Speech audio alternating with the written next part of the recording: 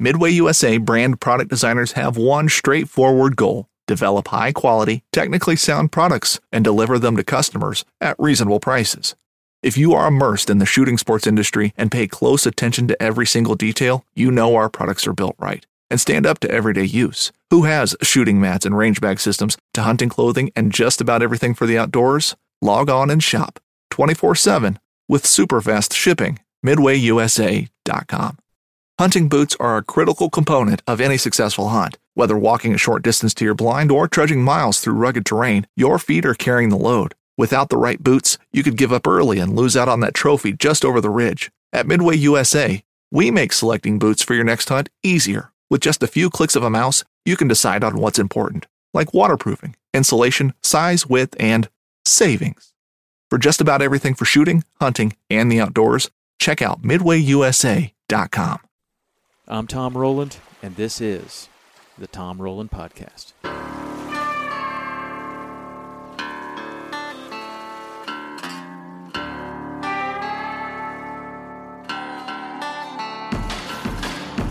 On today's show, we've got my friend Patrick St. Charles. We're going to talk about a couple of events. One, SEAL Fit Kokoro, a 50-hour event led by former Navy SEAL Mark Devine and his team of BUDS instructors and current Navy SEALs and all-around tough dudes. Also, we're going to talk about an event called GORUCK Selection, which may be even one notch above the SEAL Fit Kokoro in terms of difficulty. Patrick did GORUCK Selection with me in class 015, and it didn't go so well.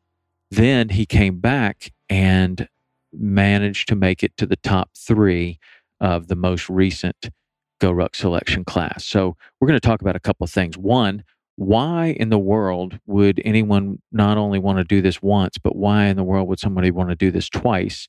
What exactly is this? And more importantly, what can doing events like this, like SEAL Fit Kokoro, GORUCK Selection, even maybe a SEAL Fit 20X, a shorter event, what can this do for you as a regular guy, as a fishing guide, as a professional? What can you gain from an event like this? What could you bring back into your life? Could this make you a better husband, a better father, a better businessman, a better fishing guide, a better tournament angler? How could an event like this allow you to see things in yourself that you come to terms with, resolve?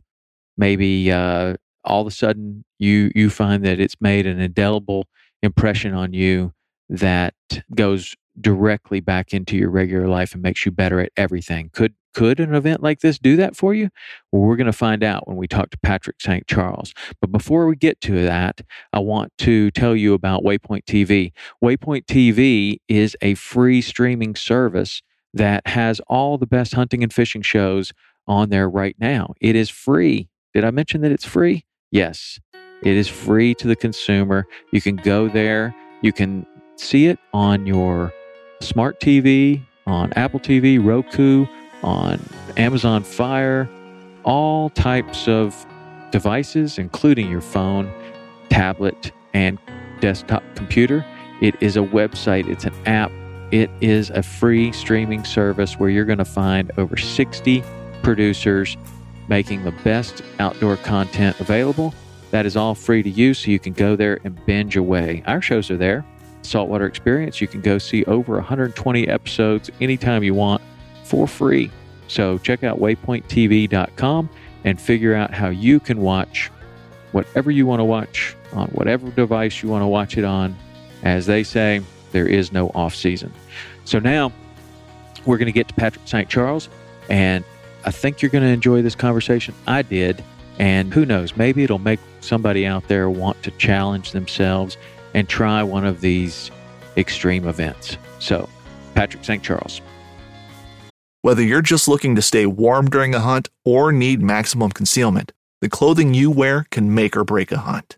At MidwayUSA.com, we understand hunting clothing has come a long way with more meticulously crafted camo patterns, advanced scent control technologies, and weatherproof options to withstand the elements. Hunters have to wait until their favorite season, but shouldn't wait on gear, which is why Midway USA offers super fast shipping. When you're ready for your next system, log on to MidwayUSA.com. Knives, machetes, saws, and shears, multi-tools, shovels, swords, axes, spears, hatchets, and tomahawks. If it cuts, snips, slices, or chops, Midway USA has it. Find great gift ideas in our huge selection of pocket knives and other everyday carry folding knives. Make a statement or create a family legacy with one of our top-of-the-line hunting knives. We've got a great selection of manual and electric sharpeners, too. For just about everything for the outdoors, check out MidwayUSA.com. Hey, how's it going? It's going great. How are you? I'm good, and glad to do this, and happy to be here. And yeah, more my background. I kind of met Tom. I was thinking about this the other night. It's probably been close to 10 years since. Has it really? It's been very close. Yeah, so it was 2008, I believe, is when we first started. And that's through Will Hunt, right? And through Will Hunt, yeah, it's your old house. And he kind of pulled me in and brought me into this group, and crazy workouts, which I loved, and a great group of guys, and been kind of stuck ever since, and loved it. It's become a part of my life, and something I wouldn't do without. So, well, that's cool, and I certainly feel the same way. We have for those that don't know, I have a workout habit that has spiraled completely out of control, to the tune of turning my driveway into a world-class strength and conditioning facility. That's right. And my wife tells me that it can only go a couple of inches further down the driveway before we have to start tearing it down, because it's quite impressive, but not as impressive as the group of people that has come to be a part of it. Patrick being one of them. We do it very early in the morning and then get on with our day. The group is mostly comprised of dads because it's just if you're into fitness or it's really important to you, and you're also a family man, which oftentimes means that's why you're into fitness, because how can you be a good dad if you can't if you can't take care of yourself? If you're into that, it becomes very obvious as you try to make workout a priority in your life, that if you plan for it in the afternoons, there's always soccer practice, there's always play practice, there's drop somebody off, there's a kid that's sick, right. There's something, homework, everything. Something goes on. So somewhere along the line, we realized that if you got up super early, that was your time. And so there's been a group of people that has kind of collected around that all has similar thoughts. And so the 5-day-a-week kind of thing works for a while until you need a little bit bigger challenge. And over the years, we've done things like Tough Mudders, Spartan races, half marathons. Guys have done full marathons. Some of the Ragnar relays. The Ragnars. Ones. Yeah, those are good team ones too. Mud runs. Right. All kinds of crazy things like that. And then a select few have gone on to graduate to some of the SEAL Fit events, the 20X. And then there's another level of the next level would be the SEAL Fit Kokoro. And a couple of us have done that. And then the Go Ruck Selection, I would kind of put right up there at the top of the challenge. I would too. Yeah. So I don't have a background in the Kokoro, which Tom, I know you went and did. And you can kind of have experience from both of those with selection, but mine's mainly based off the selection. But when I know the Kokoro, it I think has a lot of basis and similarities, and what's behind it and where those events come from. And right. Well, explain what selection is as you know it. So I have, and we'll talk about this in a minute. So I have two kind of different experiences from selection. So as Tom said earlier, But what is it first? So selection is, it's Go Ruck Selection, and it's based out of the Go Ruck Company, which is Special Forces military started company. Green Beret mostly. Yep, Green Beret. And they wanted to put out backpacks is their big thing, but equipment, I guess, that is military worthy. Mm-hmm. Their background is they started some of these events, smaller ones, challenges, just team building to mainly test their equipment. And from that point, they had such a big community arise from that, and people wanting to do these challenges, it took off for them. And based on these challenges, which are typical 8, 12-hour, 24-hour deals. There's a lot of attention from a select few people that wanted something more. Hey, what's the worst you can do? And I think out of that, selection kind of arose, and they kind of, what I understand talking to some of the GoRuck staff is they kind of pulled the worst out of Hell Week and their experiences from their Special Forces Crucibles and put it all into a 48-hour event that they call selection. So, and there is a selection, a real selection. Correct. Which is a full-on military event, how you become a Ranger, Green Beret, right? There are different events that are selection oriented. And Correct. maybe that's not, maybe is that true? You go through selection to be a Ranger, or you go through selection to be a Green Beret? I think you go through selection to be a Green Beret. You may. I'm not, which I don't have a big military background. I mean, I don't either. My family does, and that's one of my reasons why I really enjoy these kind of events too. But I'm not sure. I know they all have their Crucible, or kind of the SEALs have their Hell Week or selection, right. and they all have their, I think, week to 2 weeks of just punishment. Right. and that's going to be the time where they've already gone through a tremendous amount of training, and then this is going to be an extended period, very little sleep, very high mobility, and just a beat down for the week. So, yep. So that's what selection is to you, the worst of it. Yeah, I think it as far as the actual event, what it is kind of the worst parts, and I say the worst, but I guess the most demanding parts of these different military branches. Mm-hmm. So 48 hours. Yep. And this was your second time to do it. Correct. So what was it that made you want to do this in the first place, the first time? The first time, I wasn't aware of this event. So I believe it was, I don't know if it's you, Tom, or another friend of ours, Clay Watson at the gym, but I know a few of y'all talked. Yeah, he's the first one that brought it to my attention. Yeah, and so maybe it was Clay. I know from coming to the gym in the mornings, some whispers going on and talking about, could we do this? And maybe, this is one of those events that not many people have accomplished. So it's kind of the event. If you do it, great. A handful of people have done it. 99% of people don't make it through it. And when you're saying that, you're not talking about a handful of people in our group. You're talking about a handful of people, period. Who's ever signed up to do this event, right? It's a less than 5% pass rate, and that's still true today. Typical one guy will finish. Yeah. Yeah. So the first class that we did was 015. It was, yeah. We were in that one together. That was 2015, I believe. Mm-hmm. Correct. And so what is it why did you want to do that? My initial basis for doing that is I come from a kind of endurance athlete background. I was a runner, swimmer, triathlete right out of college, and kind of like those kind of challenges. And especially after we've done some of the mud runs, and then I always like to challenge myself and take myself to the next level. And when y'all kind of talking about that sounded like the perfect opportunity to give it a try. And so I thought it'd be fun and something to get into and do. And I said, let's go do it.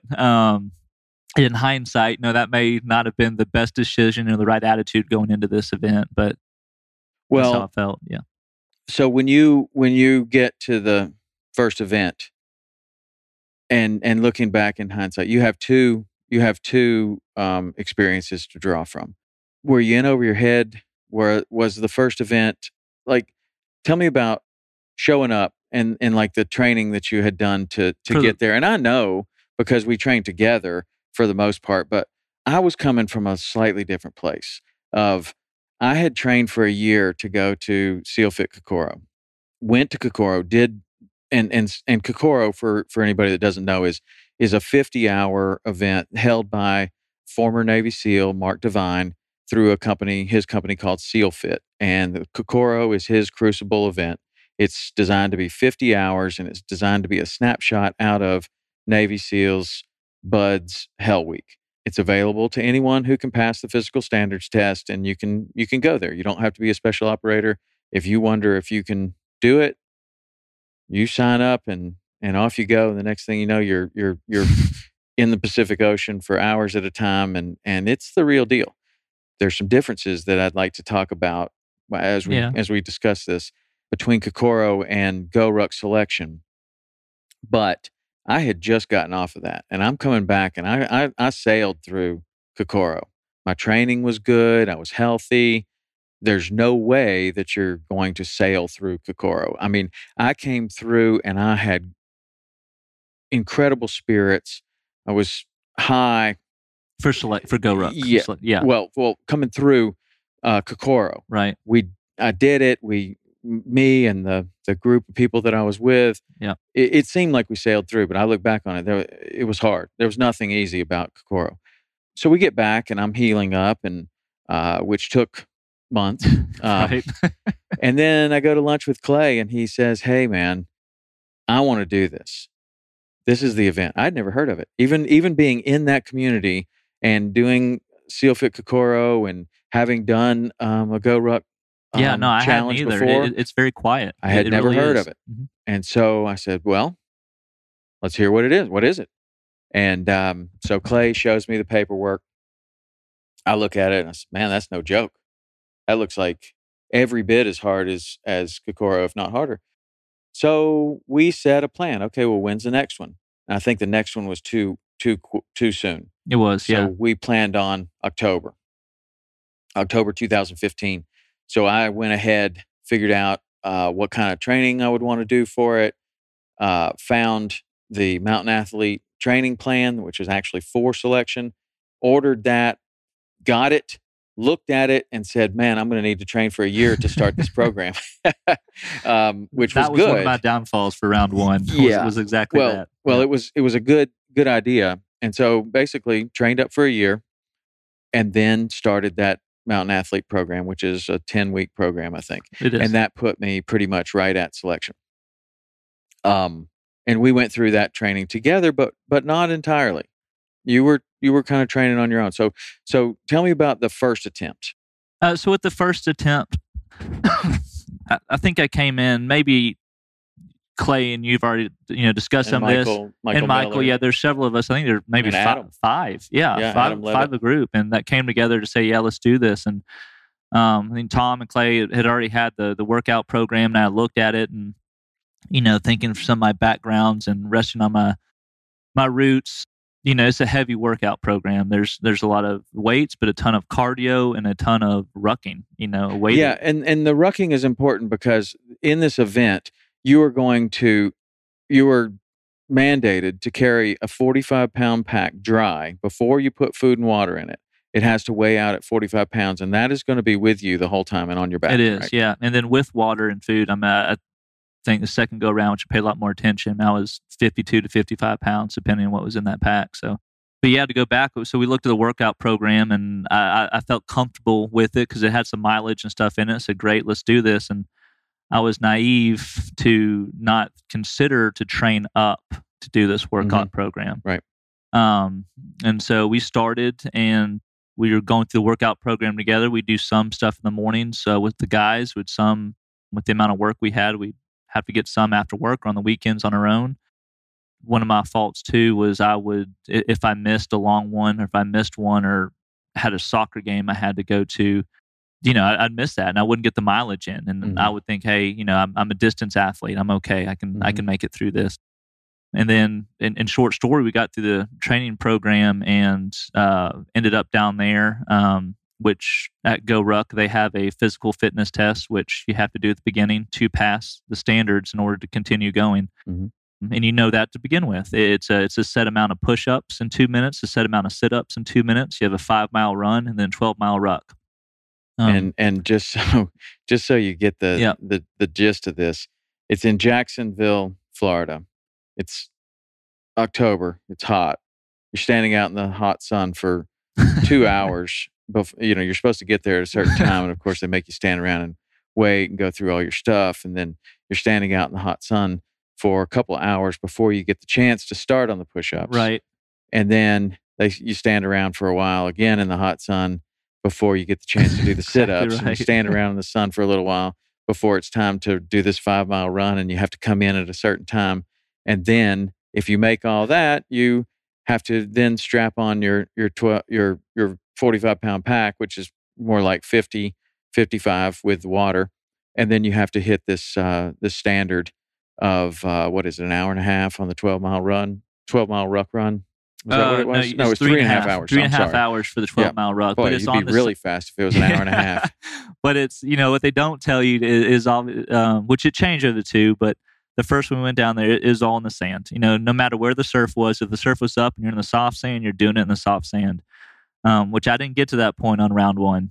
So, what Tom was saying, which I didn't prepare for either, is we got there and the game was on. As soon as you get there, you got up on the parking lot where you're supposed to start. The cadre automatically start, giving their orders, barking at you, be quiet, stand in ranks, and you're out in the sun standing up, for hours. Right. And you don't really prepare for that. And that kind of wore me down. And then I didn't train for the training program, the 10-week program we talked about. And I actually tore my calf about 6 weeks prior to starting selection. And again, I thought, at this point, so we've lost, you're showing up hurt. I am. Yes. Michael Miller showed up hurt. Yep. Adam Levitt showed up hurt. Clay didn't even show up because he got hurt. So training for the training program was incredibly important. That was so vital. I think I was the only one that showed up healthy. Correct. To that one. And that's, I did not do enough to prep for the training program. And as a result, and not sticking directly to the program, I wound up doing too much too late and injured myself. And I had just enough time where I thought I could maybe recoup, put my foot on the line down at selection. But in doing that and healing, then you're sacrificing all the training from that point on also. Right. So at what point did you have to drop the first time? So I made it through the push-ups and the sit-ups. Those were great. I had a lot of time to train for those since I wasn't running. I had a torn calf. And I got to the 5-mile run, and I think it's a combination of being out in the heat and my injury, and I just wasn't mentally there to do it. And halfway through the run, it got me. My calf tweaked a little bit more, and I felt hurt physically and mentally, and that was it for me. And so I had to walk the rest of the way back in on the run, and then seeing you make the run and take back off on the 12-mile ruck after that was one of the worst sights I've seen in a long time. I hated, you feel like you let teammates down and partners down. And so a little background on this. There were 278 people that signed up for this event. I have a blog post that I wrote immediately afterwards. I could probably find it right now. People were just dropping left and right because of the issues that Patrick's talking about with dehydration and standing out in the sun. And some of these guys, even one of the guys, Stoney Smith, was an eventual selection finisher. He was, yeah. Yeah, and he's a Canadian guy, red-haired Canadian guy, not does not do well with the sun at all. And that was his demise. It was, yeah. Which he later went on to be a great finisher of the event, which in itself is incredible. But people were just dropping left and right, and some of them, I just couldn't figure it out. Like the push-ups and sit-ups and all that was published, and you had as much time to train for that as possible. And people were showing up, and they couldn't meet the standard. So there was absolutely zero sympathy for these people from the cadre. And people were just dropping left and right. Plus, they're not thinking about, maybe they're barely meeting the standard in their training, and then the cadre is saying no rep. You're not able to do these push-ups, and all of a sudden that throws them for a loop. Then they panic and they don't get it exactly in right. 2 minutes. And then when you're faced with the fact, if you're training and you have your standards where you have to do, get the exact numbers, but say it's 65 push-ups in 2 minutes, and you're at home in the gym or wherever, and you can knock it out and train, and I can do 70, no problem, and continue to do it. And then all of a sudden you've been staying around the heat. You're there with your nerves, a little dehydrated, cadre in your face yelling at you, not performing right. That number can drop down to 50 in a heartbeat. And I think that happened to a lot of people have not what they'll tell you to actually train above and beyond just the standards. Yeah, way beyond. If the standard is 50, you need to be doing 100 easy. Exactly right. And you need to be doing 100 while somebody is causing you all kinds of distractions and whatever that may be. So I went on to pass the ruck. Then there's something called the welcome party, which is a lot of hazing and beat down. So I'm just looking at my blog here, Tom Rowland Training. There's an article called Lessons Learned GoRuck Selection 015 AAR. It says out of 278 people who signed up, and just for reference, it says today is Saturday, October 11th, and it's the morning after GoRuck Selection 015. Out of 278 people who signed up, 162 RSVP'd to show up.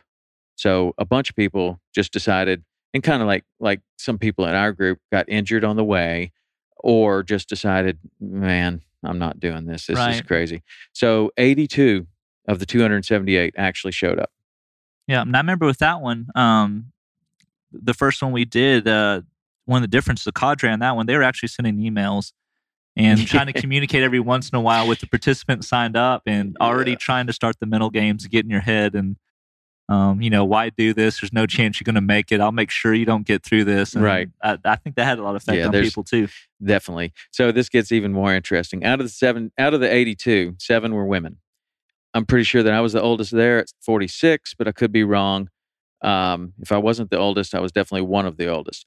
35 people failed the push-up or sit-up portion and were allowed to retest. After that, 23 people were sent home after failing twice. So they actually did give you a second chance there, which is very uncommon for this group of people. Now we're down to 31. 6 more dropped on the 12-mile ruck, and we started the 4-hour welcome party with 25 candidates, 2 of which were women. So I'm one of these 25 people. I look around, and my group is gone. Nobody's there. Sorry, Tom. I didn't know what happened. I was thinking, man, what happened? And so we're staring. These 25 people are staring at a group of the hardest men you'll ever see. Bunch of Green Berets, Navy SEALs, all kinds of special operations guys that have one goal, and that is to make this next 4 hours the hardest 4 hours of your life, which they did. No problem there. So an hour into the welcome party, we lost another 6, including one of the women. So now there's only one woman left. 16 candidates remained, and candidate 075, the last woman, drops, who 075 was also in your class. She was, yeah. What's her name? Do you remember? Jolie, I believe. Julie. I'll have to go back and look at that. Yeah, too bad. Sorry, 075, because much respect to you. She's attempted many selections, probably more than all of them from this class. She's been in every class, to my knowledge. She has, and done actually improved every single one. This last one I did with her, this is the farthest she's made it. She did well. So just looking at this, you can see 278 down to 25, down another 6. Now there's 16 left, and then 3 more drop down after the workout party, and we start the Sandbag Baby event with 13, and that's including me. By the end of the Sandbag Baby, it was down to 10, and then I dropped. Shortly after that, lost another 5, and then it was down to 3 remained, and that was the way that it was going to be for quite some time in that first event. So I think I made it about 18 hours on the first one. Really, really incredibly tough, but I learned a lot of lessons. Really did, and it was something that I'm super glad I did, but I'm not quite ready to sign up for another one right now. Maybe I will. You never know. I'm not going to put anything out of possibility, but that's what I want to ask you about. What is it that made you want to go back? I mean, you saw the condition that I came back. I did. You were ruined. Yeah. You saw the condition for a while of the finisher. Correct. You saw the condition of the people who made it further than you, in by an hour, by 3 hours, by 12 hours, by 30 hours. So you get home. What are you thinking about? My first, after I dropped, I was very disappointed. Just, I guess, in myself and my preparation for it, and not respecting, I guess, or doing my homework on this event. And I thought I could do a lot more than I could.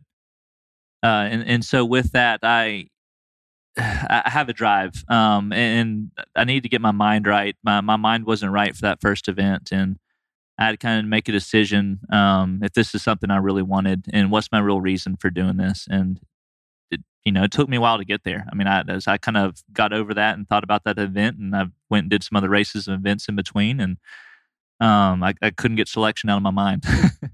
It was something there. I felt like I left way too much on the table, and I did give myself an honest shot at it, and it just continued to grow, and I couldn't get rid of it. And then, based on that and really thinking upon it, found some really good reason to do it and some drive, and I wanted to go out there and so what is the reason? I really respect, I guess, the company, and is for me.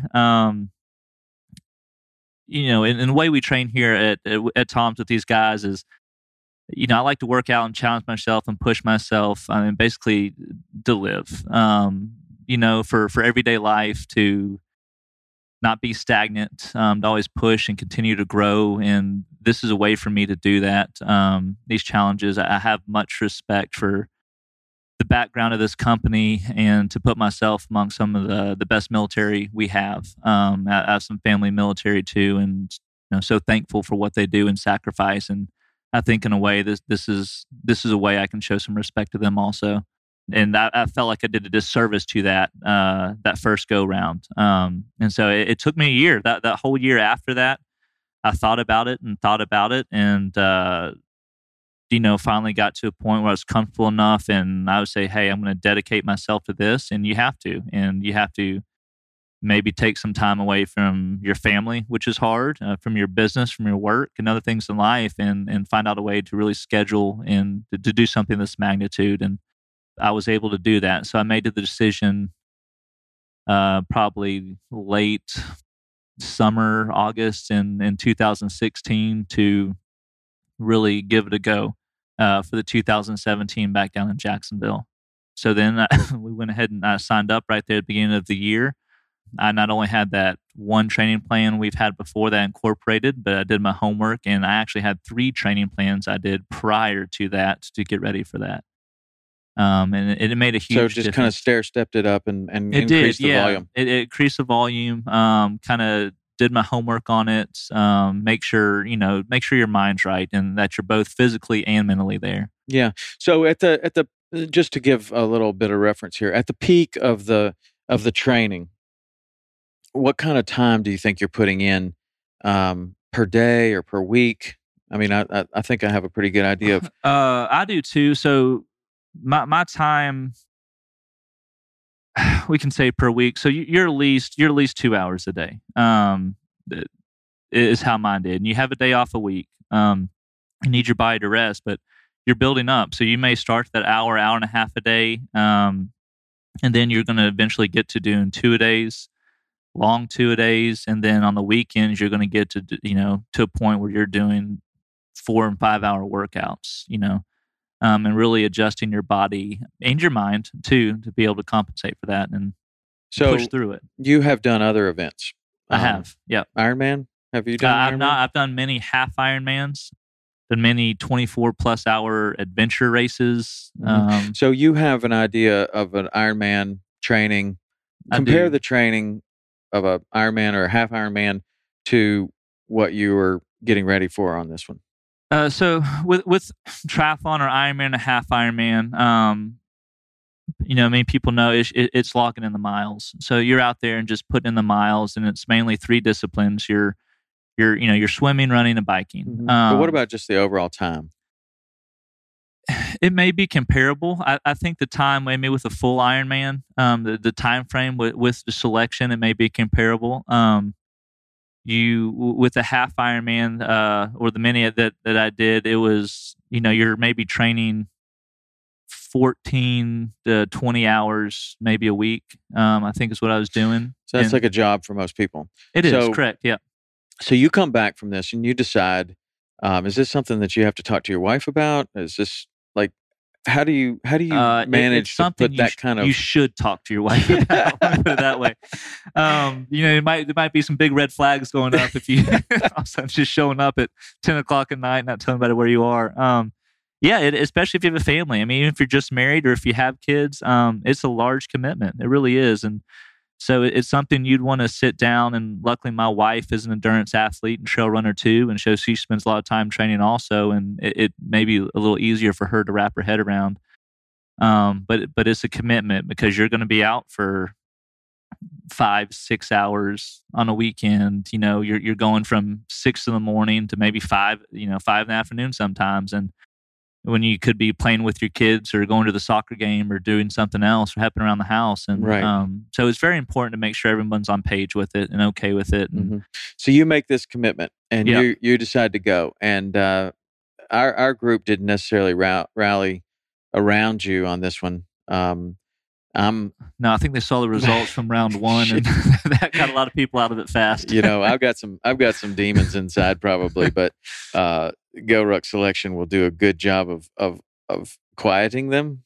If you've got a burning drive and you feel like you need to be challenged, this thing will challenge you to the point to where you're going to resolve a lot of things. You will in your head. Best quotes I've heard. This I believe one of the cadres said, "If you're going to attempt this, you better really like yourself." Yeah. Because one of the requisites. One of the things during selection is you are not allowed to communicate or talk with anyone unless the cadre speaks to you, and so you're in your head the entire time. Yeah, and this goes deep into if someone were to fall down and break their leg next to you. You are under strict orders to just keep on going. The cadre will take care of that person. You are not to issue help. That's a what would they call that? An ethical violation or a moral violation? Correct. Yeah. An ethical violation. You're not to talk. Yeah. There's several people that they didn't break anything, thank goodness, but they were hurting or going slow or down in front of me, and sure. I can't tell you how many times the cadre is like, go over top of them. Right. Do not let them slow you down. You will dominate that person in front of you. Right. I mean, and it is all about a singular focus. And the difference, the big difference between the Go Ruck Selection, the Go Ruck Selection and the Seal Fit Kokoro is that they are very, very, very similar, except they are also exactly opposite. Seal Fit Kokoro, we learned extremely quickly that the only way to success is through teamwork. If someone were to fall down in front of you and you did not help them up, you were severely punished. And you were severely punished until you came together as a team. And they wouldn't tell you, look, we're going to keep punishing you until you come together as a team. Right. They're going to continue to punish you until you get it through your thick head that, oh, this is what we're here for. We're here to come together as a team with all of these strangers under the greatest duress I've ever been in my life. You have to figure this out, and you all have to figure it out. And then once you do, you become an unstoppable force that nothing can hold you down.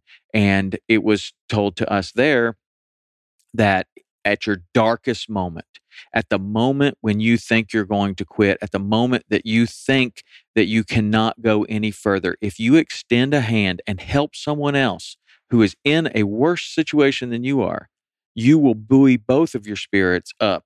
And that's how you get through all these things. That worked. It worked incredibly. And when I say I sailed through Kokoro, I sailed through Kokoro on the shoulders of all of these strangers that I had no idea. And I learned that, and I learned the value of teamwork. And that's something that I brought back immediately into my family, into my business, into every leadership position that I have in my life of you are nothing alone and you are everything together. Exactly You are an absolute unstoppable force as a team, any team. Sports team, a business team, a family, a group of friends, whatever. If you are all on the same page, there is an exponential strength that you will never have as an individual. And they would say that there at Kokoro, that Rambos don't make it, meaning that if you try to go out here and just make this all by yourself, man, you will never make it. And we saw it. Some people did not get on board and they did not make it and they were left in the dirt. Now, when we go to selection, it is exactly the opposite. You're doing burpees, you're carrying stuff, you're rucking, you're walking, you're running, you're in the water, you're doing all of the same there's things. no helping the other people out there. They don't want you to, no eye contact, no encouragements, nothing. Right. Yeah. And so I trained alone for the most part. I mean, around the group. But when we would go on these rucks, I'm thinking, okay, well, I can't talk to anybody. Okay, I won't talk to anybody. I won't listen to any music. I won't listen to podcasts. I won't do anything. I'll just go. And I'm thinking that's enough. But what you don't realize, and what I quickly realized, but I may not have, had I not had the Kokoro experience, is what an unbelievable blow it is when you cannot communicate with other people. Oh, it's miserable. It's, because when you train like this and do events and in business and life, you ride these waves. So you're going to be up high feeling great. And then you're 10 miles in or something happens and you're feeling at your low point. And that's where you benefit from the partner beside you or your team. And, you push through it, then you get back up and you go. We're training for selection, and I did the same thing. I did a lot of miles in training by myself, as Tom did. And, and then during the event too, a lot of guys, I noticed the second go around, which I did a lot better and made it to the top, 3. But the guys who were at their low point and couldn't push through it and adapt with that, that's the cadre would see that, they would expose that weakness, and they were gone. They were out. Yeah, and it doesn't take much. Yeah, I mean, there is a point, and we can certainly talk about it because that's the main focus of this. Is that there is a point to where you can go no further, or at least you think you can go no further, and you drop. And to touch on that a little bit from my experience, especially going through the second selection where I felt like I did leave it all out there, is I don't think they maybe portray that message as teamwork to you. Definitely during the event it's not, but my takeaway from it, what I've learned is it embraces that more. So when I come back and reflect on selection and how I did better the second time and my reasoning, and it's because of my team. It's because of my friends, my workout group, my family who sacrificed to let me train for this. So, you're doing the event as an individual, but what keeps you going is you have that team, you have that support behind you. Right. And, so you that's your why. That's the catchphrase these days is what's your why, and keep it close. So let's fast forward this a little bit. You come back from the first one. You decide that you're going to do it. And what's the time period between the two events? Between my first one and the second one I did.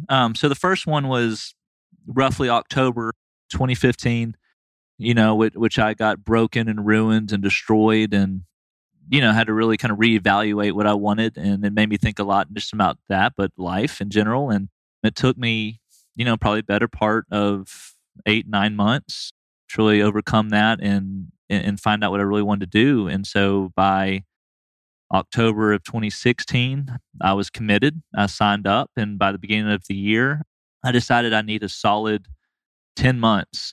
So I was already training at this point, but to start the training program, so the beginning of 2017, I started. So I had everything planned out by that point, and I started my training programs, and now so we're doing it. Okay, so now you're signed up and you're ready to go. Years. And in the meantime, there has been one other class. It's not like there's a lot of classes of this.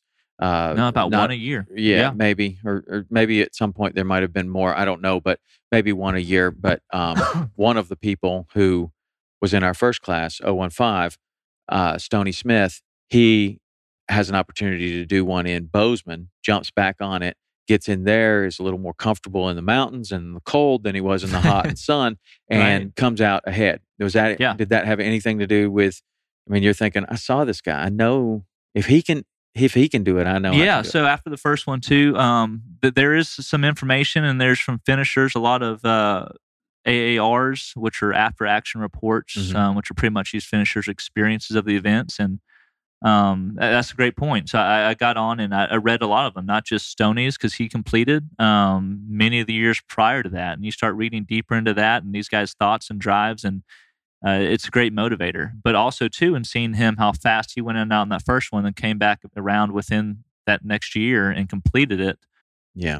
It shows you it can be done. There's more going on there than just the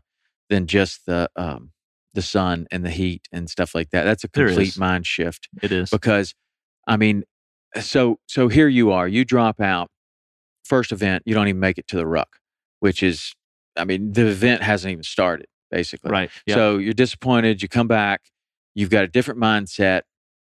What are you thinking going into the second event? So with what little I had from the first, you still have to take away a lot. So in that, I was still there. I didn't make it into the actual event, and just halfway through the PT test, and I was probably still there 5 or 6 hours. I mean, that's how long this takes, and you're out there dragging around. So I knew more what to expect, and I knew really why I wanted to do it, and had a good reason for it. And so again, though, yeah, what is that? What is that reason? It can't be that you just have respect for the military. No. I mean that's just bonuses. So that's just, hey, yeah, I have a lot of family who've been in the military and contributed and have respect for the military. What is really going on there? Because you can go and be in and watch the Veterans Day parade. My drive for this stuff is, it's my family and friends. It really is. So it's my team, my personal team in life behind me. But what about it? I mean, they're behind you, but in the darkest of the darkest moments of an event like this, and I know what this is like, you got to dig deep, and I'm talking about digging deep. And me and a lot of people that are going to listen to this watched you on Facebook. There's a Facebook Live and all these updates and stuff like that. And man, I'm talking full on complete misery. And you're digging deep and you're going on. And that doesn't come from just wanting to be a tough guy. That doesn't come from... No, I left that. I mean, you can say that maybe was the end of my tough guy career in 2015, kind of put it into that real fast. Yeah. Because that doesn't do it. That is not enough. No. If you want to see how tough you are, you're going to find out about the first 3 hours, and it's not that tough. There has to be something. This is my experience anyway, of the people that I know that completed Kokoro, the people that I watched go and complete selection, the people that went further than me, the people that were right beside me, all of them had reasons, big time reasons that resonated deeply. And, we've never talked about that, you and I. No. What is that for you?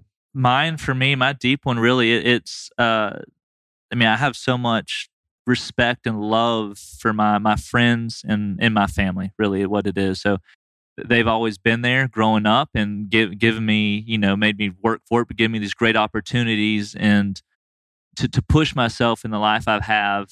And this group we work out with too in training. So we've been doing it for 10 years and they're great friends. And, you see these people who come in way overweight or way out of shape and health issues. And, they have these drives and they change their lives really. And I want to be a part of that. I want my life to mean something. I want to be a good example for my family, for my kids, and for my friends. To continue and want to push and better themselves. And maybe with that, I can not only help myself, but the people around me. It may motivate the people around me through example. Right? Yeah, and that's a huge thing with me that's resonated a long time. And I know both my grandfathers before they passed, and even when I was young. And there's nothing more important than family and friends and the people you can change around you. So as you're going through this, what kind of fears are you having? Like oh man, because the whole thing's scary. That's the horrible thing about doing it before too, and then having to drop out halfway through the first round. So, so I felt like my training, I felt great. So I trained up through my second round. I was in the best shape of my life, close to it before I even started the training program, and then that way the training program went really well up to selection. And I felt good. I was crushing the time hacks for the physical fitness test. So I wasn't quite doing 100 push-ups, but I was in the high 80s to 90s. Yep. And, my rucking was flying and my running was doing really well. And so I felt good. So that part, my physical part felt good. I was most nervous about the mental part going in. Did I have the drive and did I have the right reason why? And could I hold it together in my darkest part when those guys are on me? So I was really nervous about that. And I think that kind of showed when I first started. We got up and we did the push-ups. And I was up there and I felt good, but the nerves kicked in right there. And they tell you to get down, get in push-up position, the cadre over top of you, 2 minutes go. My arms were shaking uncontrollably. And I knocked out, I think I got 82 push-ups, when I was doing in the 90s before. And but above standard. And then I kind of got settled in, knocked out the sit-ups, and then we had a break. And like you referenced before, there were several people there and some huge, strong guys looked like they were pro football players. And it blew my mind. I thought they'd do great. And they were out in the sit-ups or push-ups, and I think nerves and stuff got them. And, they probably killed it in their gym somewhere. And, never make the mistake, obviously, of assuming about some of your competitors or teammates. But, and that was kind of a mental thing for me too, watching other people around you that you think so strong and go down so fast, really kind of weighs on it. But and you look at that. I mean, I had the same thing happen to me in Kokoro when I first got there. I am paired up with this guy who literally looks like a superhero. He had a military haircut. He was probably about 230 pounds. He could probably, he was so much more physically capable than I was. And we hadn't been going 2 hours. And we did something, and we were running on the beach, and it's a beautiful day in California. And I'm looking around going, this isn't that bad. And he says, I'm out. I quit. Right. And I just thought, of all the places and times to quit, we haven't even started yet. The same. And that gets back to, it's really not the physical as much as it is the mental. He just kind of looked at that and thought, man, I can't do this for the next. Well, the majority of people who are going to an event like this are going to show up in pretty top physical condition. Unless they're injured. For the most part, correct. Unless you're injured, and which I did, and I went that route. But they are. So there's a ton of mental. But to touch on that too, we had that one big guy, but there's also, I think we had a Marine recon in my class for the second one, and a guy planning to go into the BUDS program in 2 weeks. He's already, in the Navy, planning to go to BUDS. Probably a real good idea to let that information out before the event. Yeah. Yeah. Well, let me tell you, when you let that information out, he's planning to go in the BUDS, which is a SEALs program. Yeah. To a bunch of Rangers or Green Berets, they're going to eat that up. But so of course, I have these, young guys, these guys going to special forces training, they look like these NFL tight ends, the superheroes back there. And then he drops. And so that affected me. But the other military guys were in there and I was still hanging. So that boosted me a little bit. And so we're getting to the endurance part. We get to the 5 mile run, which I'm a fairly strong runner. And so, I was like, just go your own pace and middle of the pack and work your way through it. And I did on the run. And we started and everyone took off just flying. And I kind of held back and I was middle of the pack and I kind of knew my pace through my training programs. And by the turnaround point, I was out front. Everyone slowed down and I just held my pace and I was a minute ahead of the turnaround and continued through the finish and felt great. So at this point, you're further along than you were the first time. Yeah, and that really kind of settled me down. And so you crushed the ruck. Yeah, and so the ruck, after the run, we put on our 45-pound pack. Then I thought all the ruck was going to be on the beach from the last experience. And leave it to the cadre. We ruck halfway down on the beach. We do. So we go down. We hit these big pillars in the sand. There's a cadre sitting there. And he's like, hey, man, turn around. You're a mile away. You're almost there. Just go and you got it. No problem. He was the good cop. Yeah. So we turn around. We hit the second cadre about a mile down. We think that's the end because you have no idea. You don't have a watch. No one tells you mileage. And so he goes, man, listen, sorry. You're not even close to being done. You're not going to make it. You're behind your time hack. Why don't you just jump in this truck right here and we'll take you back to the hotel. Hot coffee, no problem. donuts in there exactly too. What they said. Exactly. No problem. And that's test one. Yeah. So I was kind of expecting that and felt like I was doing good on the ruck. And so they point you back into the streets off the beach, and which was another mind game for me. And off I went and completed the ruck within the time and did well. I think I was third on the ruck. But in that, I learned behind, the BUDS class guy dropped The recon guy dropped. Yeah. Right behind that's what me, happened to me in the welcome party. I look around, nobody's there. It blew my mind Right. that they did that. And the Cadre Con talking about it, and of course they're using that against you. Hey, these are the guys going to special forces.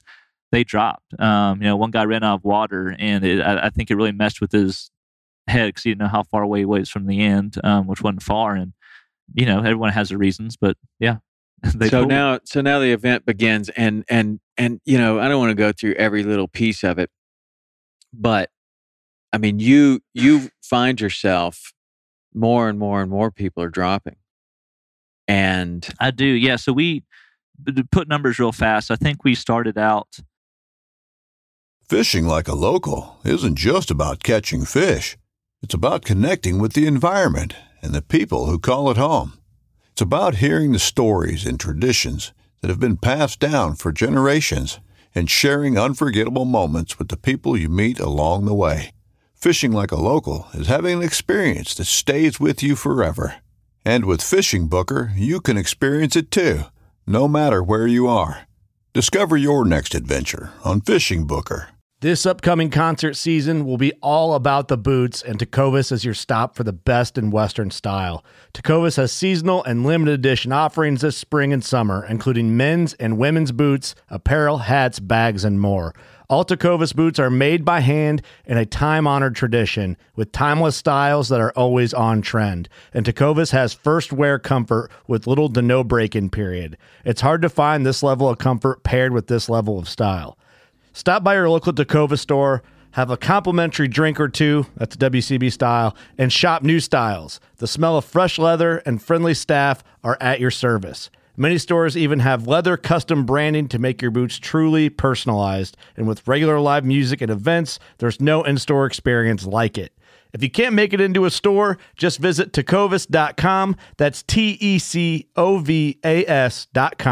They offer free shipping on all boots, as well as free returns and exchanges, and ship right to your door. Go to tecovas.com and find your new favorite pair of boots today. The 1911 is one of the most iconic firearms in history. Designed by John Browning, the 1911 was the standard issue sidearm of the U.S. military from 1911 to 1985. While Colt produced the original, almost every major firearm company has produced its own version. It's wildly revered for its reliability, crisp trigger, and is still a favorite for all types of shooters. Whether you're looking to buy or build a 1911 and just about everything for guns, log on to midwayusa.com. There may have been something in the I don't know the exact, say 40 to 50 that showed up to start for that 2017, this last one. By the end of the ruck, I think it was maybe down to 15. Yeah, I believe is what that many people left right there at the beginning, and then that was the start. That 4-hour torture test they call the welcome party. The welcome party. Yeah, yeah. And the welcome party is going to consist of 4 hours of burpees and running and rucking and it's anything going in the ocean and everything that you can imagine. People are bear throwing crawls up and water and tackling one another. It never ends, and it's.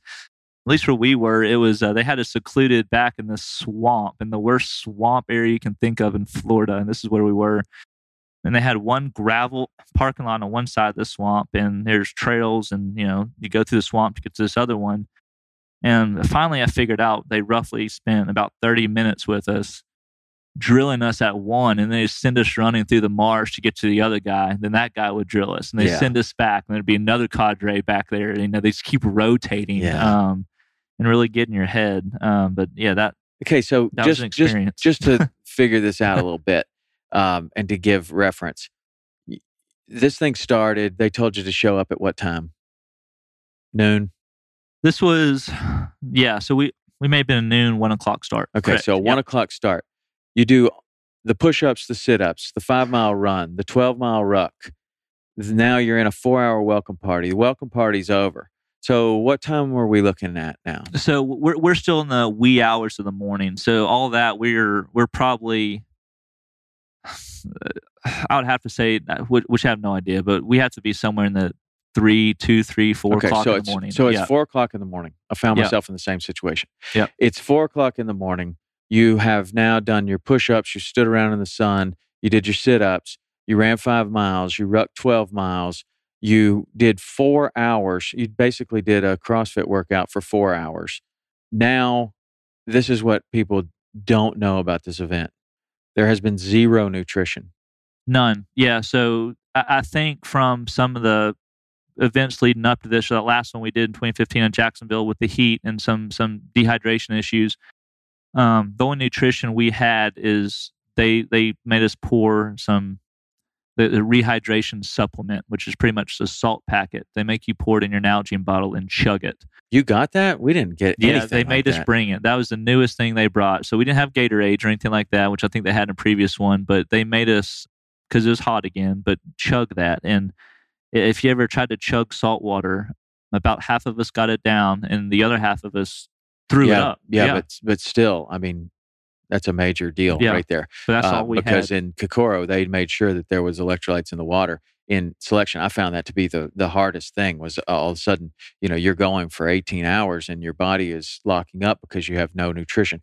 So this sounds extreme because it is extreme. I mean, this is the hardest endurance event in the world, coupled with the fact that you're carrying a 45-pound pack, which is now 60 because you're in the water all the time. Wet. Yeah. And on top of that, you haven't had anything to eat, and you're lucky to get water. You are. Well, they do provide you plenty of water. They provide you plenty of water, but you have to earn the right to pour it into your bottle. Exactly right. or to find the point in between of them, drilling you and through the exercising and commands. Yeah. To actually remember to hydrate yourself. Remember is exactly right. Huge, and they never tell you that you can't drink any water. They tell you at the very beginning, which I didn't pay attention to at the first one, when you sign a waiver, it is on you to remember to rehydrate yourself and do what you think is right. Well, that's the only Cadre Burt, who was the guy that ran my selection in 015, he wrote an article that was on Go Ruck that said selection is nothing but a hydration contest. And I read that. You have to really remember to hydrate, and remember to hydrate is, I mean, they are you're going to get yelled at if you hydrate. I mean, you are, because you now are doing something other than what they told you to do, even though that's what they told you to do, right? They told you to hydrate, but not exactly. So they told you to also do burpees. So you're reaching for your hose to get to your bladder, and now you're not doing burpees like as fast as they want you to. So now you're most of the time you are can't trying do anything to sneak some water while you're face down in the mud puddles. Right. So a lot of people fall prey to dehydration. They do, and it's because so crucial in those things. First of all, you're working out for really an extended time. I mean, even in your training at this point, you're 12 hours in. You've had plain water, maybe this rehydration pack, nothing to eat. So not a lot of people are working out for 12 hours without any kind of hydration or not hydration, but nutrition. So that's another factor for sure. But you overcome that and you go on this time. So I actually knew a little bit of that going in from talking to you as one for your previous experience in that 015, and then reading some of these reports online from previous finishers and competitors who made it and didn't make it. So so I actually incorporated some. That's not true fasting, but so I would maybe not have breakfast in the morning on the weekends and something, and then we maybe do a 4 or 5 hour workout, and then So you're training some of that, but there's no way to prepare for it. There's not. No. Also, what happened to me, I was also they were putting us in the ocean and out of the ocean, and I ingested a bunch of salt water, so now I'm throwing up, and you're losing all kinds of whatever you might have in there anyway. You don't have anything, but I mean, you are truly depleted. And this, we did workouts like Triple Murph, getting ready for this thing for 015 and for your event. We're doing these extended 3-hour workouts and trying not to drink anything other than plain water, no food, probably no food from the night before. And that's preparing you some. It is. But, I think it's more mental preparation though too. So you get to, obviously you need to to feed your body after you do workouts and train like this. So you don't need to fast and deplete your body. It's just going to hurt you. But I think having a little bit of that in your training, it kind of adapts your mind mentally to what to expect. So I feel a little lost. I'm having some stomach cramps or whatever. So as I was watching on Facebook, it seemed like there were a fair number of people, and then it really dropped down to like maybe 4 or 5 of you. It did, yeah. So they were, I think at the end of the welcome party, they were 7. So we started with, I don't know the exact number, say 15 to 17. And through that 4 hours, it dropped quickly, and we got down to 7. And one of the people, that's in the welcome party, and one of the guys that dropped right at the end of the welcome party was Adam, which is another friend of ours who did it in the first one, and he ended up doing this one. And he trained well and was in great shape. And we were going through the welcome party together and strong. He actually pushed me down in the mud a few times to do that at whatever cost, pays to be a winner. I think his issue was he had a problem with some of the water. And I think they had some, at least what he told me, some of the sulfur Florida water wasn't agreeing with him well. And it kind of got down. But so we lost him, and then a couple others right then. So it got down to a core, 4 or 5 people. So 4 or 5 people. One of them is a woman. It is. Yeah, she did great. Toughest woman I've ever seen. And for half that welcome party, to put it, she when she got punished, I guess, what they'll do for not doing some of the exercises correctly, she spent half that welcome party getting personal attention from 2 cadre. I saw that. I watched that. Yeah. And they had 2 of them. They had 2 of them there. Yeah. 2 of them, and were just beating them down. Which is way more intense than being with the group. Right. So that is, I don't know how she did that, but that is... Yeah, and she made it through. And then you guys continue. And at this point, the Facebook Live feed is even more personal, because now you're kind of getting to know who these people are a little bit. There's some chatter going on. Oh, that's this person. Right. And here's a link to their bio. So people are starting to read about this. We lose Adam, and we're really cheering for you. And it really gets down to 3 of you. People kept dropping, and it was hard to watch these people drop, because they were, it was hard to understand by watching Facebook if they were dropping because they were breaking mentally, or they were breaking physically, or both.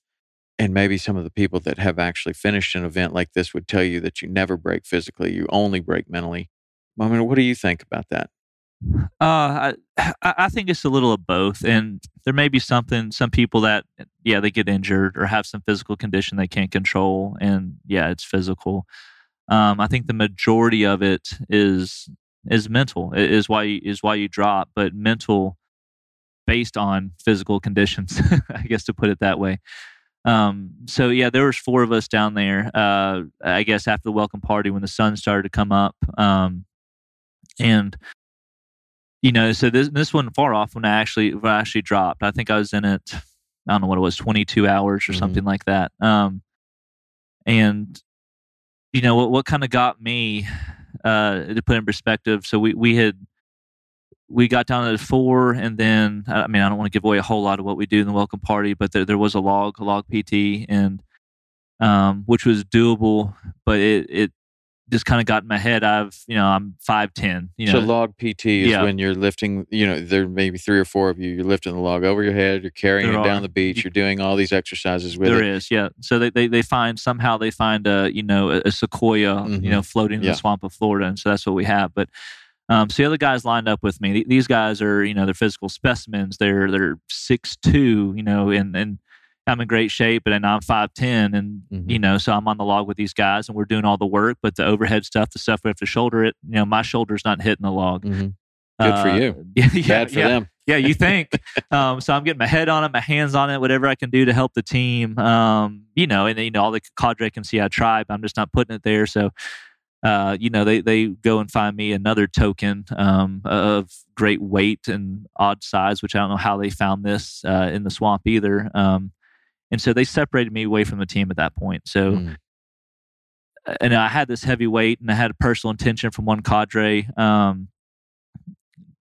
just in my ear and going, and that broke me down physically. It was a little more weight than the log I was used to. And Then I think slowly mentally that I was doing it. So It's just sandbag, right? it was what they gave me. Mm-hmm. No. You didn't end up with a sandbag. That was the other guy. This was a piece of road. So it's about 10 inches thick and about 2 feet wide piece of asphalt. So they found somewhere in the Florida swamp, you know. So I don't know his weight. It felt like it weighed 500 pounds. It probably weighed 80 or something. I don't know. But so while they're doing the log, I had to follow them with this, this piece of asphalt, and I would drop it. The cadre would say, "No problem." He'd pick it up for me, and then he'd take it back and throw it 100 yards behind me. And I have to go back and get it, do it again. So, that wore on me a lot, and especially not, being up there with the other competitors in the team, I think wore me a little bit, but I got through it. So, my philosophy is, hey, kind of live in the moment, just get through what's right in front of you, that mission right in front of you, and move on to the next task. And so I got through that. And then went back to the next thing. I think we had to do a duck walk race. They kind of established position for the last 4 of us that were there, and that's what ultimately got me. I was down, in the gravel parking lot. We're doing some duck walks with the weight behind us, and the cadre was sitting there and telling you to do it right, hands above my head. I try to put my hands above my head, but our bodies are pretty depleted at this time, so my stabilizer muscles or whatever, they'd fail, we'd fall over, I'd get back up, try it again. Then the one line that really stuck in my head was, you're not doing this right. You can keep going, but you're not doing this right. Is this the way that you want to finish selection? They put that little bug in my ear, and then they saw me at a low point. And so I made it a little farther, and I felt like I was cheating if I didn't do the movement right. And that poked up into me, and one of the cadre, Ragnar, was very kind and said, "Hey, is that it?" He caught me at the wrong time right there, and I said, "That's it." And at that point, man, I felt like I laid it out there. I was just, physically, I felt like I got down the duck walk and I was just stuck there. I couldn't really will in that position, my legs to move like I wanted them to, and I felt like I wasn't doing it correctly. Which on the flip side, I spoke with Jason, who's the head of Go Rock and puts on this event, and one of the things I really respected that he said is, "Hey, we're going to do that to you. We're going to tell you that. Do whatever it takes to move and get on the next thing. Just get through it." And everyone has their highs and their lows and rides a wave, and it's going to be a different point. So if you're sucking wind, you're at the back of the low. Just get to the next thing. But yeah, and so that was it. So I pulled on that, and there's another guy who went right with me, and he was the lead guy. He was winning the whole way and came out right with me. And so you two dropped right there, and that's what happened in my class too. Is there were 10, I dropped, and then within 10 minutes, another 5 dropped. Exactly right. I mean, it was this moment of weakness, and they prey on it, and boom, boom, boom, boom, boom, they all go down. Yeah. And at this point, there's 2 left, right? There are 2 left. Yeah. So it goes. I mean, you are so depleted that you cannot get your hands over your head, and still no nutrition. Still no nutrition at this point. So nobody's had anything to eat. No, and they make you carry some with you. Here's what is incredible to somebody that doesn't know this event, or maybe even more incredible to people that do know this event. You take a guy like Patrick and the other person that was there with you that just dropped, and these guys are in peak physical condition. They've mentally already been able to go through a tremendous amount. But there is another level. There is another level, and that other level is shown shortly. And, you're at 22 hours. The event is a 48-hour event. And one of these guys finishes. Yeah. And it's kind of making it to that 24 hours seems like it kind of be the pinnacle. And that was one of my goals. So it seemed like if you can make the 24-hour mark, then, you can make it. Just looking at some of the history, I guess, the guys that finish, it seems like the guy or 2 guys who make it to the 24-hour mark typically can make that last 24 hours. And of course, you don't know when that 24-hour mark is. But then you have like in our first class, 015, you had roster number was it 038 that was winning the event all the way, doing the best, and actually had serious physical issues. He did. Is hospitalized. Is kidneys shut down. And so that's a place where he mentally overcame his body, but his body betrayed him and just would not let him go. Yeah. But so you do this event. The guy, you go out, an incredibly reputable time. You're there for longer than most. You obviously overcome tremendous stuff. What does this mean to you? So I wasn't disappointed when I pulled. I felt like maybe if I didn't make it to the end of this one, I would be. Going into it, and you need to think like this. I'm going to finish. These are my reason why I'm going to make it to the end. Nothing else is acceptable. But no, I felt like I really laid it all out there. I was happy and with how I performed, and I learned so much just about life and getting through hard times and good times, and going back to teamwork, even with the people which I've hardly met besides Adam. I didn't know anybody else there at selection. I wasn't able to talk to anyone at selection. But just those last four of us, the hours we spent together, just beside each other, working together, it's such a boost of confidence. And, I actually felt super strong with these other people behind me. Probably the best I felt to that point with the logs. And it wasn't really until, they separated me out that, kind of got to me. But I think it's an underlying theme is for me, the teamwork, the people around you and the support. It's interesting that you come back from an event where you can't talk to anyone and you can't help anyone and you can't act as a team. And that's what you come back from this event. Because I had a similar kind of epiphany about teamwork, but it was entirely different context. So you're coming back with teamwork. What is it about teamwork that you get out of this event? The people around you, and you're pushing each other. You really are. So it's kind of set up with this event. It's the competitors and the cadre is how I see it when I got there.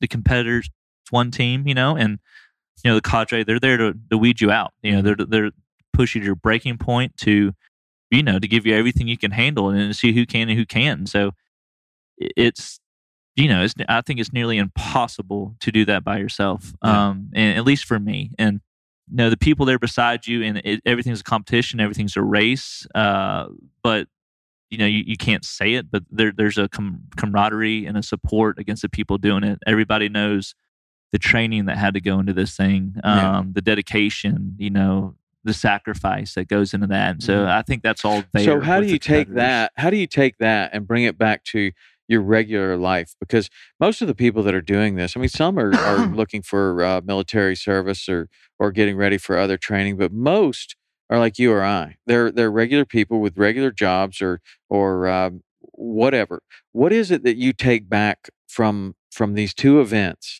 that you bring back into your life as you're a contractor, right? You build houses. I am. Yes, I'm a contractor. So what do you take back into that? There's a lot of similarities, actually. And I'm sure it goes across the board with other professions too. But so in a contract, and there's a lot of moving parts, there's a lot of chaos, but you come back and, you can't do it all by yourself. So there needs to be structure, scheduling, and you need to rely on your team is what I do.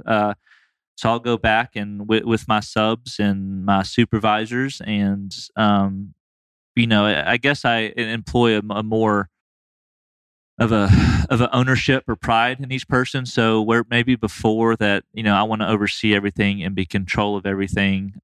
Now I want to give that power to more of my team, and so we're more on working together instead of more of I don't want to say kind of hierarchy, I guess, in the stuff. But did you come back with? That's a real good thing to come back from with this teamwork and how you can improve your business. Did you come back at all with any sort of challenges, like, for instance, people are just not that tough around you? You were just with some of the toughest people in the world. Yeah, and now this guy over here is complaining because he needs a sweater because it's too cold in here. Exactly right. Yeah. So obviously you start seeing things a little differently, and at work versus other events and stuff you do. So say before selection, hey, a marathon or something sounds tough. After I'm like, yeah, I'll do that with a backpack on. Yeah, no problem. In fact, I did every Saturday for the last 16 weeks. Yeah, and so more of a broad scheme, I guess. Things that seemed like before they were big issues or something to have a fuss over or like that is not that important. You know you can overcome that. You know you can work through it. You're going to get over the lows and get to the highs.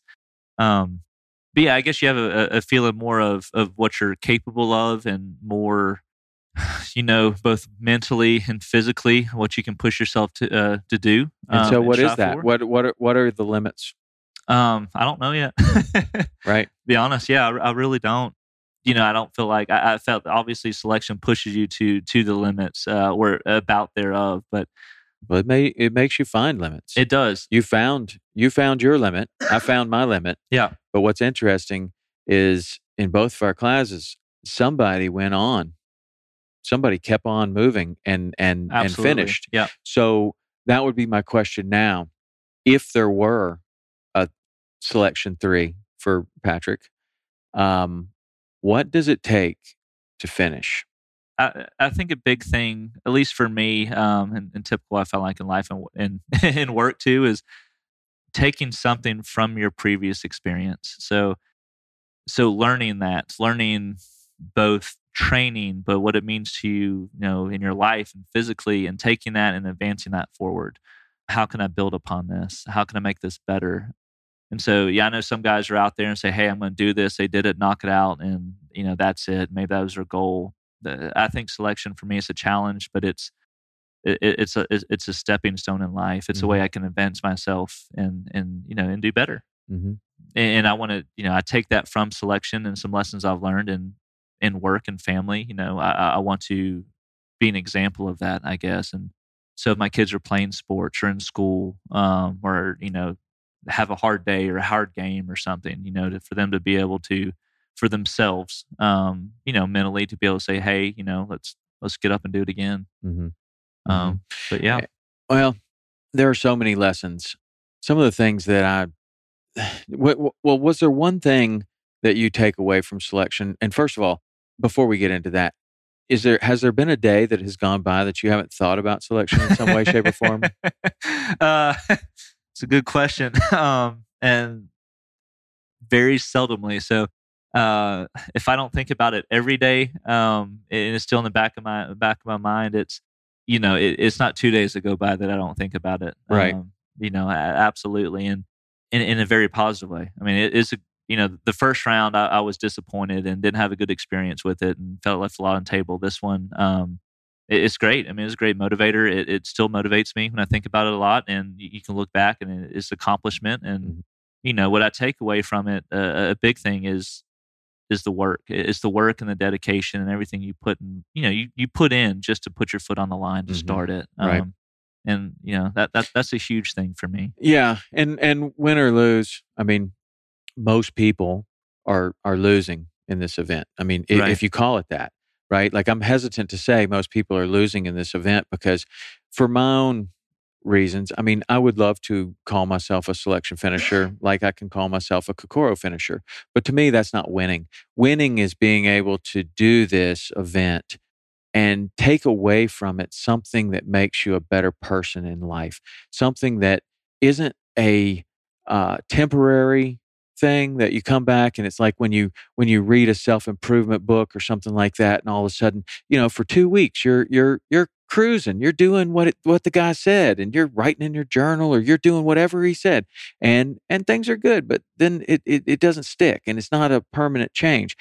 And then there are other things that you do that are full-on experiences, and these experiences, like, for some, it may be a marathon. For others, it may be a SEALFIT 20X. For others, they have to take it a step further and do a SEALFIT Kokoro 50-hour thing. For others, it may be GoRuck selection, or it may be both. Yeah. I mean, we've got our crazy friend, Jonathan Hurtado, which is one of the guys that was with you, has done Kokoro and selection multiple times. He was in 015. He was in your class. He was one of the last people there. And, I stay in touch with him, and he he continues to do events. And man, talk about some demons. There's some demons in there you can't get rid of. And you got to. I mean, you do this too.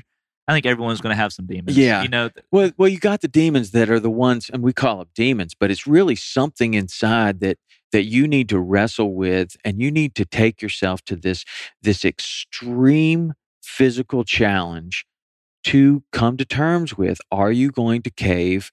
Are you going to persevere? And, I don't call it losing. I mean, I look at my experience with selection, and I think it's a big win for me, because one of the things that I took back immediately was that until I did selection, I didn't fully realize the lessons that Kokoro had taught me. Yeah. And I didn't fully realize this until after selection, because one of the things that we were talking about earlier was that this Seal Fit Kokoro, the entire purpose was to bind this group of people who did not know one another, to bind them together in a way that was permanent and indelible, and bind them there through hard work, complete physical devastation, and humor. Yeah, it's always funny. So sweat, puke, hard work, and humor binds right. people together more so than really anything else. We got through that. I didn't realize, 50 hours. I can go 50 hours without sleeping. I can work out for 50 hours. Wow, I can. We moved about 70 miles in Kokoro. That's incredible. That's the furthest I've ever gone. I went through tons of barriers. I extended myself in times of feeling like it's time to quit, realizing, no, I can do this, and going through, and an hour later, you feel like you're Superman, right? An hour before, you couldn't raise your arms over your head. An hour later, you feel like you're Superman. So Kokoro went well. Selection went okay. I mean, but what was great for me about selection is that I realized that without a team, I am really, really weak. The same experience. Very, very weak. Yeah.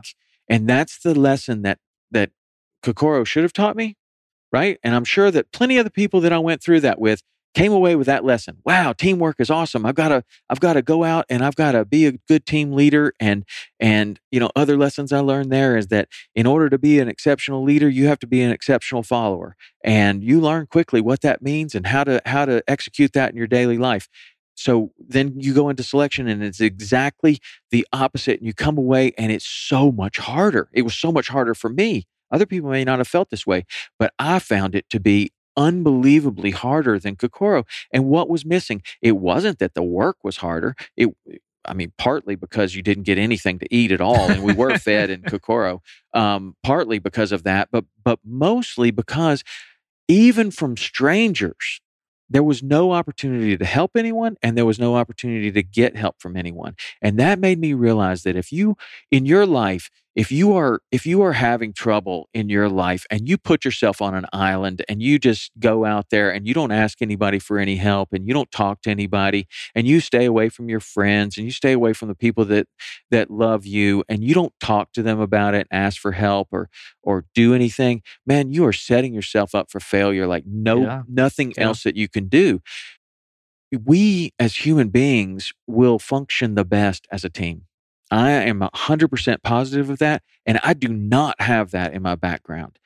My background in sports is wrestling, is swimming, is racquetball, is same way. Yeah, all individual sports. And a swimmer. Right, yeah, exactly. Same way. Yeah. All individual sports, which lead you to believe that you are capable of doing anything that you want to, which is a great attitude, except when it's taken too far and you just put yourself out on that island and don't ask anyone for help. Yep. So if you can find a way to develop these leadership skills through reading books, that's amazing. Most people can't. Like I say, it is a temporary fix. You get a couple of ideas from each one of these books, and it's nice, and it lasts for a short period of time. You can go to a seminar or a weekend conference, and some of that is going to stick.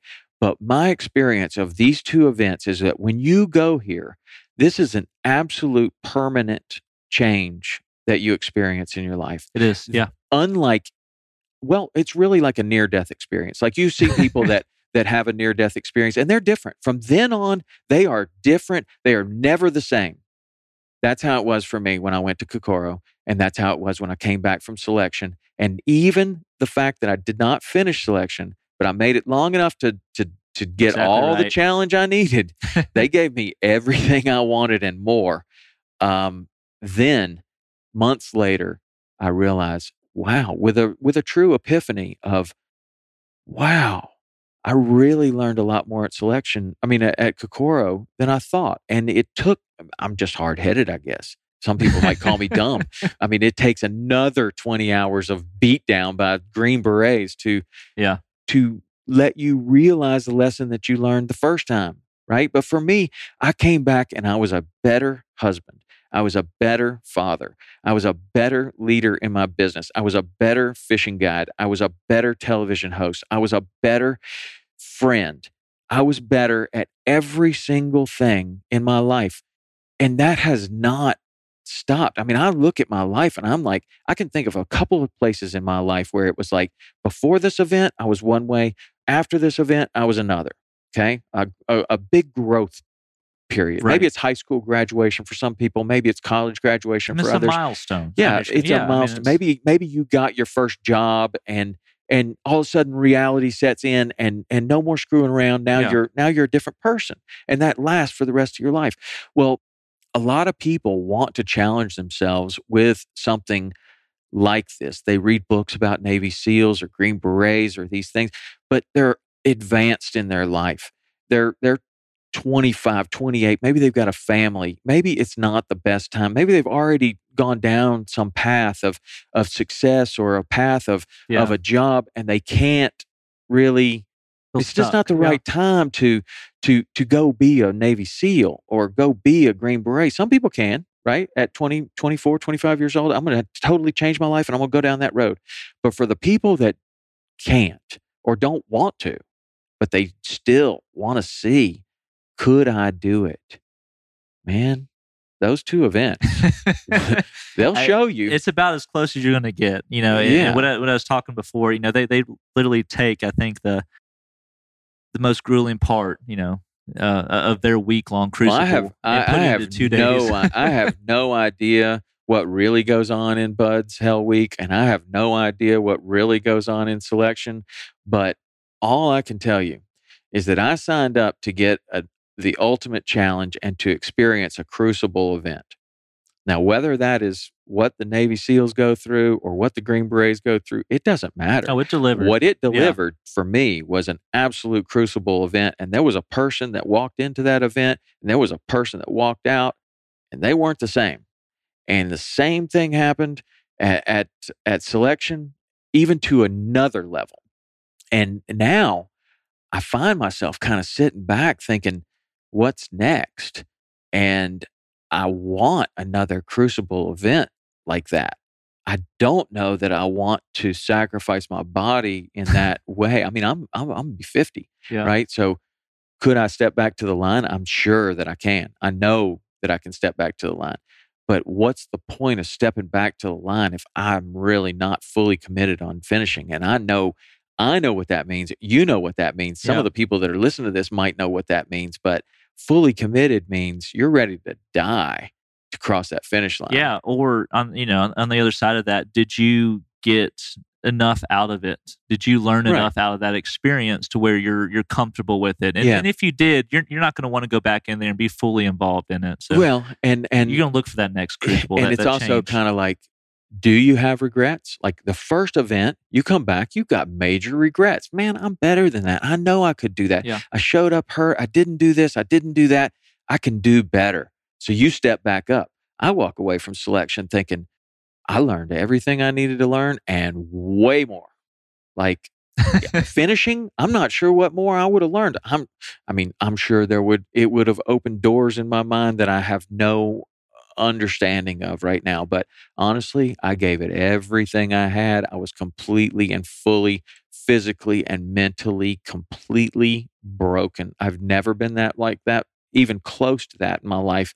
And they did it. They broke me completely. And I walked away from that no regrets whatsoever. Absolutely no regrets.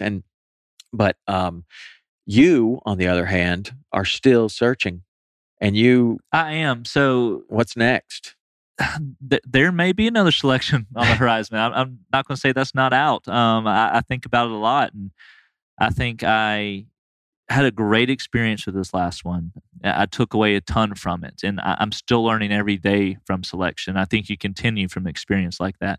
But, I don't feel like there are any regrets. I go back and do think, hey, if I stuck it out for another 5 minutes, which if I did, I would have been on to the next exercise. You never know. And you go through and you never know. And so I always have that little bit of doubt and what if in my mind. And I'm doing some other events in between, some different events, and kind of keep pushing forward to expand a little bit. But it's still there. There's still a little bit there. What's the next event? So we have a next event. It's called the C2C, and it's a venture race, and it's down in Florida, and it's a 72-hour race, and it starts on one coast and it finishes on the other coast, and it's a combination of navigation and map and compass, and trail running and mountain biking and paddling. So there are known events. There are going into this. There are known events. Roughly the total distance of each of, I say the cumulative distance of each. Each of the paddling stuff, and the rest you don't know until you get there. And so normally looking at something like this, and you have a partner, so it's a team event, which is a big plus too. But I think if you're talking to me to do this, because I've done some 24-hour ones before, which those are a stretch or a big commitment, you feel totally depleted after. If you told me to go do a 72-hour event, I may have said, no way. It's not something I can handle right now. Post-selection, after going through that, and I just made it 22 hours. I look at the 72-hour race like this and what's involved, and I'm excited. I'm like, let's do it. Dude, well, all I know is you're not going to have 9 Green Berets chasing after you the whole time. It's a completely different deal, and this is more of a, this I consider a team building and working together and kind of self perseverance across the state of Florida, and so it's a more, I don't know, exciting, hopeful. Well, it's certainly way different. I remember when I got back from selection and I'm watching the Ironman with Michael Miller, and we're looking at this event going by, and I was like, man, check that out. People are just giving them Gatorade. Like, just people standing on the side of the road are like just giving them Gatorade. That looks awesome. Eat whenever they want. Not one person has a backpack on. Right. No one is wearing pants or boots. This is amazing. Yeah. Let's do this next time. It's amazing that how your perspective changes. It does a lot. And with anything, I mean, like, so you put it back into work and family, and nothing seems too much, not overcomable, I guess you can say. So anything you can get through and work together, and you can accomplish and get your goal. And that's a big, big thing you take away from these events, and at least for me, moving forward. And there's still some drive out there, I think, and I like these and want to continue to do it and grow and hopefully take away, life lessons from every one of these things you do. Yeah. So, well, I know that I did. And I would say that that's probably a pretty good place to end this one. For those people who might have gotten some motivation to look into, I'm not going to say sign up for, but look into what selection is. You're going to find that by Googling GoRuck selection. And if you do that, you're probably going to come across all kinds of information on selection. I will tell you that it is a very underground thing that only the most motivated, also the most crazy, and also the most disciplined people will embark on. If you choose to do it, I wish you luck. I'd love to hear your story. Absolutely. If you choose to do it and you don't make it, you are among the majority. If you choose to do it and don't even show up for the start line, you're in the majority. If you choose to do it and you are among one of the finishers, there's probably how many finishers total ever in history? I don't know, maybe 24, Yeah. maybe at that. I a forget small what it is. number. Yeah. A small select number of people that are unbelievably mentally tough and physically prepared. Also, we talked about SealFit Kokoro. That's easy to find. Also, you can Google Mark Devine. The organization that he has is SealFit. The camp is called Kokoro. He also has something called Kokoro Yoga, which is entirely different. If you're looking for the supreme challenge, I'm sure Kokoro Yoga will give you a challenge, but it will not be the one that you will find in hour 37 of Kokoro. So Google those things, check them out. Go to SealFit, and if you are so motivated, please make sure that you are ready before you sign up for those events. And ready means ready, like you are unstoppable. You are Superman. You feel like a superhero and probably look like a superhero with weird muscles popping out all over your back from carrying a ruck. But anyway, I want to thank Patrick for coming and doing this with us. And if you enjoyed this, let us know.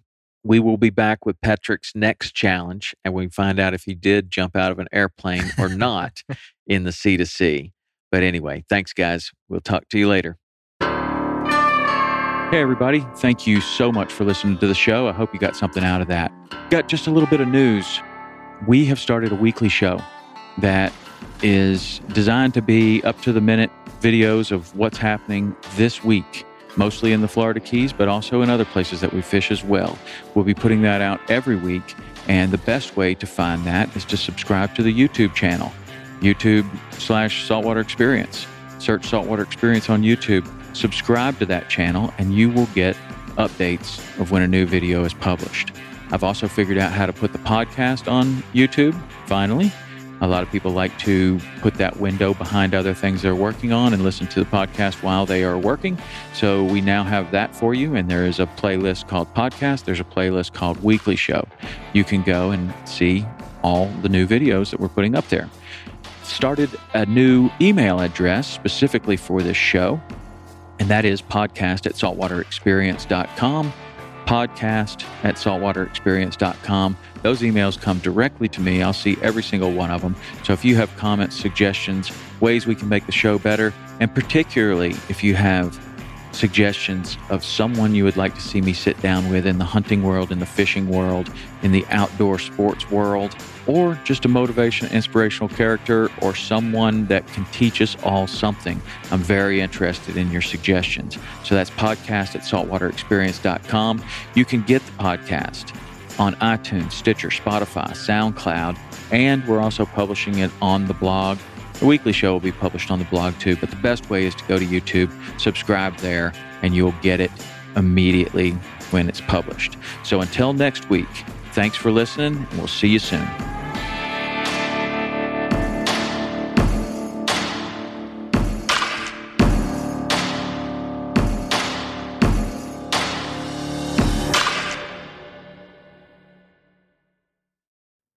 I'm Will Cooper, and you're listening to HuntStand's Make Your Mark podcast on the Waypoint Podcast Network.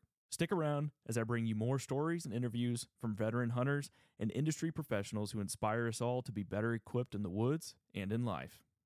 You're listening to the Waypoint Podcast Network, brought to you in part by HuntStand, the #1 hunting and land management app.